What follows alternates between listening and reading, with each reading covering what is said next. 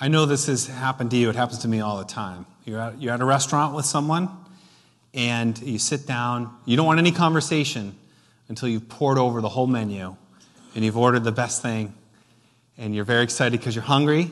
And so your server comes, and you give your order, and the server goes away, but comes back with food for your neighbor's table, and you look over and say, is that stuff even on the menu? That looks really good. I think I ordered the wrong thing. And instant regret looking over. But that's okay because your food is still on the way. So you wait and you watch them eat their good food. And then the server sets the stuff on your table and you have your first bite and it's pretty good. But the person across from you says, oh my goodness, this is so good. Have a taste. And they put a little bit on their fork and they give you a little taste.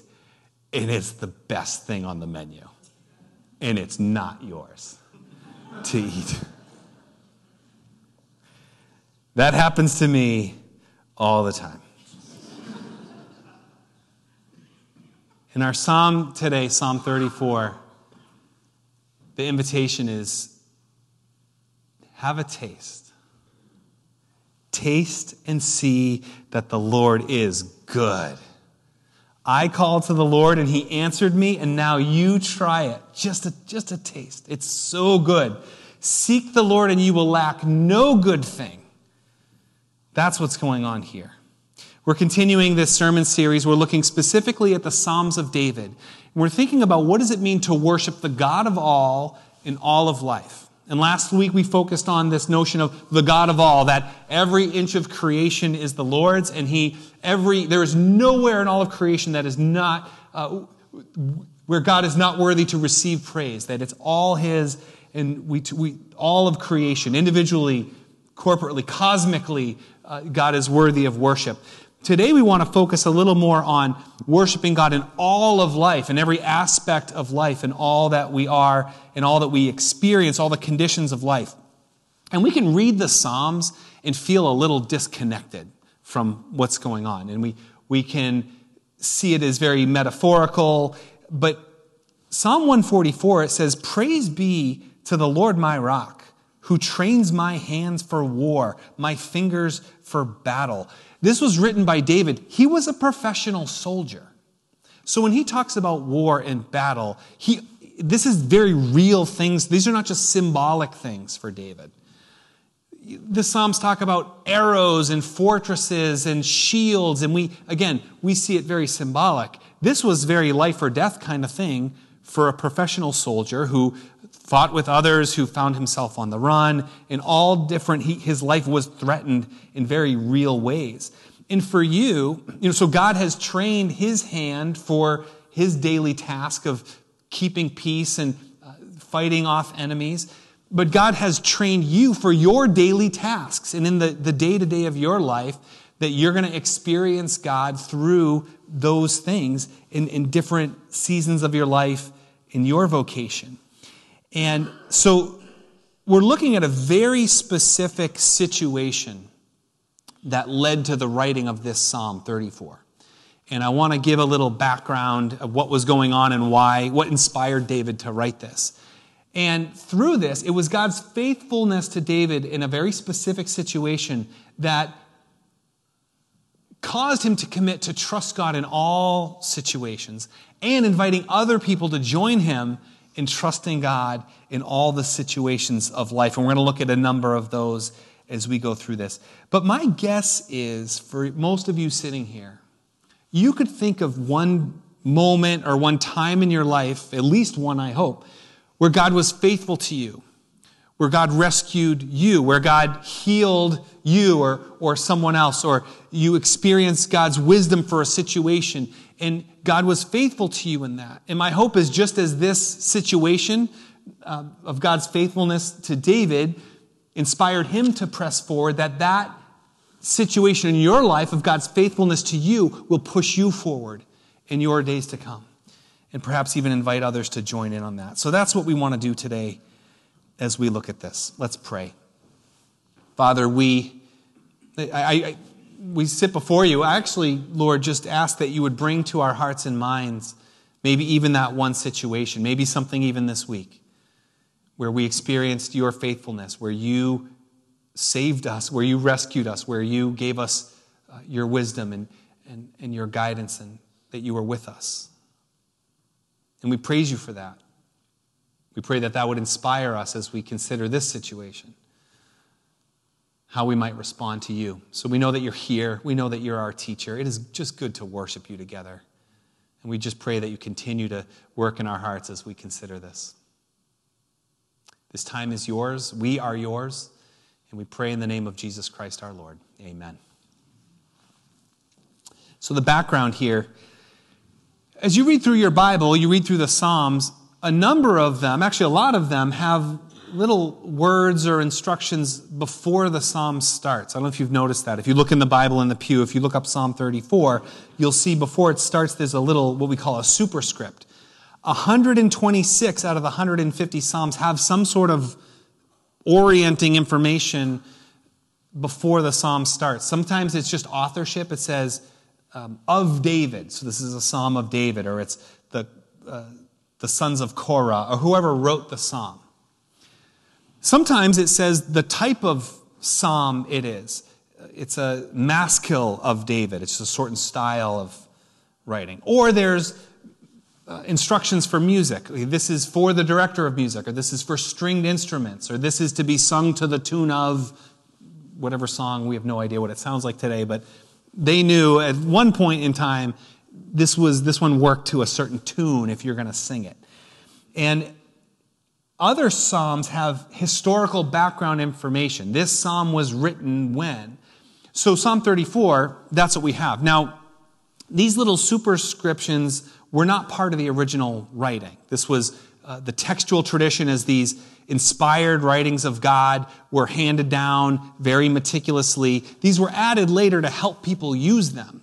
And so there's a strong tradition towards what these words say, but they're not as exact, or we don't consider them scripture themselves, but strong tradition behind these things. So this is, if you look in your Bible, Psalm 34 says, of David, when he pretended to be insane before Abimelech, who drove him away, and he left. So it's a very specific situation here. We read the background of this in 1 Samuel chapter 21. So at that time, Saul is the king of Israel. But because of his failure and because of his sin, God is taking the kingdom away from Saul, and Saul knows that the kingdom is going to be David. David is one of Saul's servants, one of Saul's men. And Saul is jealous of David. Saul is angry at David. He even twice throws a spear at David, seeking to harm or even kill David. So David is under attack by his own king. And he realizes this, and he escapes. He goes to a foreign nation. He ends up in the city of Gath. Gath is a city of Philistines. If you know anything about the story of David in the Bible, his relationship with the Philistines is not good. David was known as a fierce warrior. David defeated perhaps the greatest Philistine warrior of all time, named Goliath. So David slayed this Philistine Goliath. He was very famous. They would sing songs about how Saul has killed thousands, but David has killed tens of thousands. He was just this mighty warrior. And the people of Gath recognize David, and they go to the king, and whose name was Achish. Now, the little superscription says the king was Abimelech. Either they made a mistake there, or it was known by these two names. Either way, they go to this king, and they said, "King, do you know who's staying in our town right now? David. You know who David loves to kill? Us. This is a problem." David realizes he's been recognized. He realized this is a huge problem. If he is seen as a threat, he's alone, by the way, he's going to be killed. So he comes up with this idea. He said, well, I'm going to pretend to be crazy. And this is what it says, 1 Samuel 21. So David pretended to be insane in their presence. And while he was in their hands, he acted like a madman, making marks on the doors of the gate and letting saliva run down his beard. And Achish, the king, said to his servants, "Look at the man. He's insane. Why do you bring him to me? Am I so short of madmen that you have to bring this fellow here to carry on like this in front of me? Must this man come into my house?" Basically, get him out of here. This man is such a threat. Look, he's nuts. I got enough crazy people in my kingdom. Don't bring me one more. Let him go. And David is let go, and he leaves town, and he's on the run, but he gets away, and he's safe, and his life is saved. That is the story that inspires the writing of Psalm 34. Now, David doesn't take credit to say, "I came up with this great idea. I just pretended to be crazy, and they just told me to go away." He said, "I give all the glory to God for helping me through this situation." And two things. One is God helping me through this situation, God rescuing me in this instance. Because of that, I'm committing to trust him as I move forward in whatever I face ahead. Verse 1, I will extol the Lord at all times. His praise will always be on my lips. I will extol the Lord. The word extol, the Hebrew word is barakah, to bless. I will bless the Lord. More than just saying his praises, I am going to, however I live, I want it to be a blessing to the God of the universe, as if he needs anything. And yet at the same time, I can trust him in such a way that there's goodness that is added to what God is doing. I will bless the Lord. In this one instance, it says, I'm going to recommit to follow at all times. But also, David writing this psalm is an invitation to others. He said, I sought the Lord, he answered me. And then verse 8, taste and see that the Lord is good. Just have a little taste. This is the best thing on the menu. And if you can experience even just a taste of what I've experienced, it's going to be good. And I love the confidence that we can have in our faith. And we as a church, we can invite people to explore faith in Jesus Christ with us. We can invite people to worship with us. Because we believe if you even give it a taste, it's going to be good. Because God is that good. I do it without fear. I don't fear that people are going to come and worship with us and feel and somehow God is not good. Or they will not find God as they seek him. Jesus said, ask and it will be given to you. Seek and you will find. Knock and the door will be open to you. For everyone who asks receives. The one who seeks finds. The one who knocks, the door will be opened. And we can have just beautiful confidence as God has been faithful to us, that he will continue to be faithful in the future. And as we invite other people to taste that goodness, that they will find it too. It's not seek and I'll seek and we'll seek together forever and we're going to all be on this exploration. It's no, seek and you will find. And it is good. God has been faithful in the past. I can have confidence for life. It's for me. It's for you. It's for David. And the psalm goes on to describe various life situations and challenges in which God can be trusted because of his past faithfulness. I want to just point out 4 of them. There's so much here. I wish we could spend weeks on this, but just for today, for 4 of these. Verse 2. I will glory in the Lord. Let the afflicted hear and rejoice. So I'll call this the afflicted. That's the first sort of group of people or the first situation. It's the afflicted. Verse 19 says it as well. The righteous person may have many troubles, but the Lord delivers them from them all. People who trust God are going to have troubles. Trusting God doesn't mean you won't have troubles, but it's God's faithfulness through them. Those who are afflicted. So right away, David said, let the afflicted, if you're afflicted, hear what I'm saying to you. Join me because I sought the Lord. He answered me. And there are people who do have many troubles. And I talk to people, and I don't know why there's some people that God has just allowed trouble after trouble after trouble. You know, we all have different struggles or different challenges or needs in our lives. And there's some people just, any one of them would be hard enough on their own, but it seems like, is God just piling on me? Is God just piling on this person I love? And we see this, and yet, The Lord, in verse 19, the Lord delivers him from them all the troubles. I think of the story of Job in the Old Testament is the best place for this, where you have this big showdown between God and Satan Satan says, look at Job. Of course he trusts you because you gave him a good life. He's safe. He's prosperous. You've got this hedge of safety all around this guy. But take that away and he will curse your name. And all that was taken away from Job. And the whole book kind of describes this whole process. And Job struggled with that, but he didn't curse the Lord. He remained faithful, and God delivered him through that. And I think of those who, even in the midst of the many troubles, are able to continue to trust. Because God will deliver. So that's the afflicted. The second group I want to point out here is the needy. In verse 6 and then in verse 9. Verse 6 says, the poor man called, and the Lord heard him. He saved him out of his troubles. Verse 9, fear the Lord, you his holy people, for those who fear him lack nothing.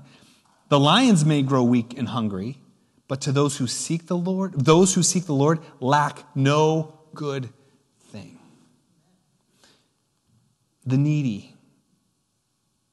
the poor, the hungry. Again, this is more figurative language here, but what a beautiful promise is that when you feel in need, when you feel needy, you lack nothing. You lack no good thing. The world may look at you and say that you lack actually a lot of things. You say, no, I lack no good thing. In your moment of need, if you need healing, if you need hope, if you need wisdom for a next step in a job or a relationship or a place to live or whatever a next step is, the reminder is that you actually lack no good thing, that God is not withholding from you. The third group I want to point out to you is the brokenhearted, verse 18. The promise here is that the Lord is close to the brokenhearted and save those who are crushed in spirit, the brokenhearted. Some of you may have come here with that broken heart, whether it's through the death of a loved one, a broken relationship, a failing marriage, a estranged child, whatever other loss or grief brings your broken heart. The promise is that God is close to you in your brokenheartedness. How can we be sure? We can be sure because of Jesus. Because God came to this earth. He takes on human flesh. And in his greatest moment of need, seeking those who were closest to him to support him in prayer, and they fell asleep. They later abandoned him, and he went to his death, even death on a cross, alone and abandoned. God understands broken heart. And if you have a broken heart, God is near you. He's not distant and aloof from you. And God saves those who are crushed in spirit. The fourth group I'll point out. So we have the afflicted, the needy, the brokenhearted, the condemned.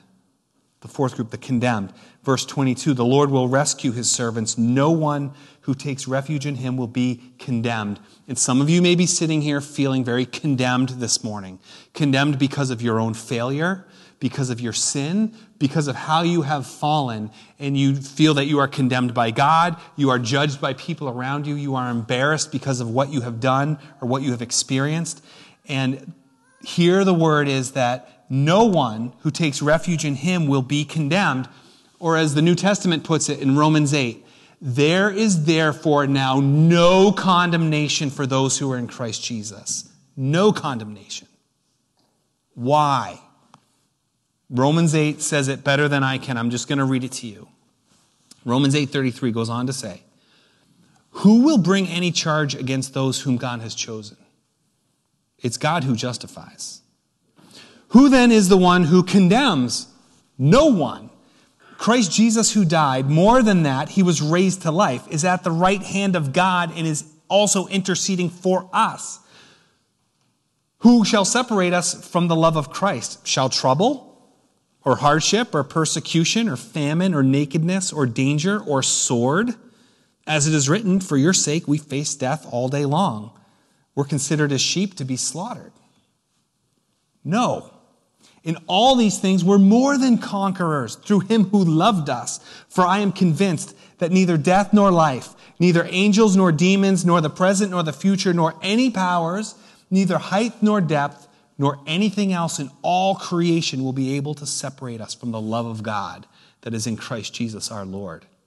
Here's the news. If you are afflicted or needy or brokenhearted or you feel condemned, that none of those things can separate you from the love of God. You lack nothing. Even in death, you are the Lord's possession and his goodness can be known. The worst that can happen is you will die and be in the presence of your Savior, redeemed and loved and with him forever. That he is with you and he is for you through those things as you put your faith in him. And here David says, God delivered me in my time of trouble, and he will deliver me in the future, and he will deliver you too. And sometimes it's in the midst of the trouble that you experience God's goodness. It's not even just after it's all over and after it's been healed. It's through that dark valley that you know that your good God is leading you. So what do we do with this? Two things. One for you and then one for someone else. For you, you're going to remember, what we need to do is remember, and I say this because I need to do better at remembering God's goodness, how God has been so faithful to me as I face my trouble today. That his past faithfulness will drive me to trust him in my present affliction or trouble. And just remembering God's goodness, counting your blessings at the end of each day, how terrible your day is. Is there one thing you can be thankful for in your day? Can you write it down, or can you just pray it out, or just think about it? That yes, God was faithful even in this one way. I could see his goodness. Just count your blessings one by one. I learned that song at Senior Link. I didn't grow up singing this Count Your Blessings song. It's like not my style.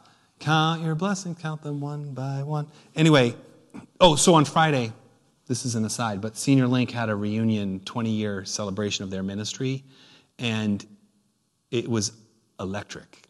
This place was packed. There was fellowship and food and singing and laughter and reunion and just the goodness of God, of these faithful saints who support one another and minister in so many ways. We have the best senior adult ministry in all of New England, hands down. There's people who can preach better or music better or do other things better. Senior adults, we do it the best. And is that boasting? Kinda, but it's true. So I'm just trying to not boastfully say it's the best. But they taught me this song, count your blessings, count them one by one. And there is a beauty to that when you say, okay, God's been faithful. I lack no good thing, so I can face today. So we're going to apply it that way. The second thing we can do is you're going to invite others along. Just, hey, here's a little taste of what God has done. Taste how good this is. You've got a story to tell. If God's been faithful to you, you've got a story to tell. We're going to gather. If you don't know how to do that, or what that would look like, we're going to gather. So tomorrow's November, believe it or not. But on the 19th of November, we're going to gather in this room and have a night of just testimony and praise, just thanking God, just a Thanksgiving service, thanking God for his goodness. And we're going to have people telling their story. Hey, this is what God's done in my life. And we're going to use that to share and to give him the glory and to inspire one another to trust God through our things as well. So if you've got a story to tell, talk to Fernando. We might have room to include that, or just come and see what that sounds like and looks like, because it is good when you taste that. So let us know. But we're gonna trust God through our day, and we're gonna invite other people to join us along. Let us pray. So Father God, we thank you for those times when you did rescue us from a difficult circumstance. We thank you for when you've given us wisdom in specific ways. We thank you for when you provided for us. We thank you for the times when you healed us. We thank you for the times you gave us direction. Father God, for all these things, we thank you and we praise you and we bless your name. And above all else, we thank you for the gift of your Son, Jesus, our Lord and Savior. It's in his name we pray. Amen.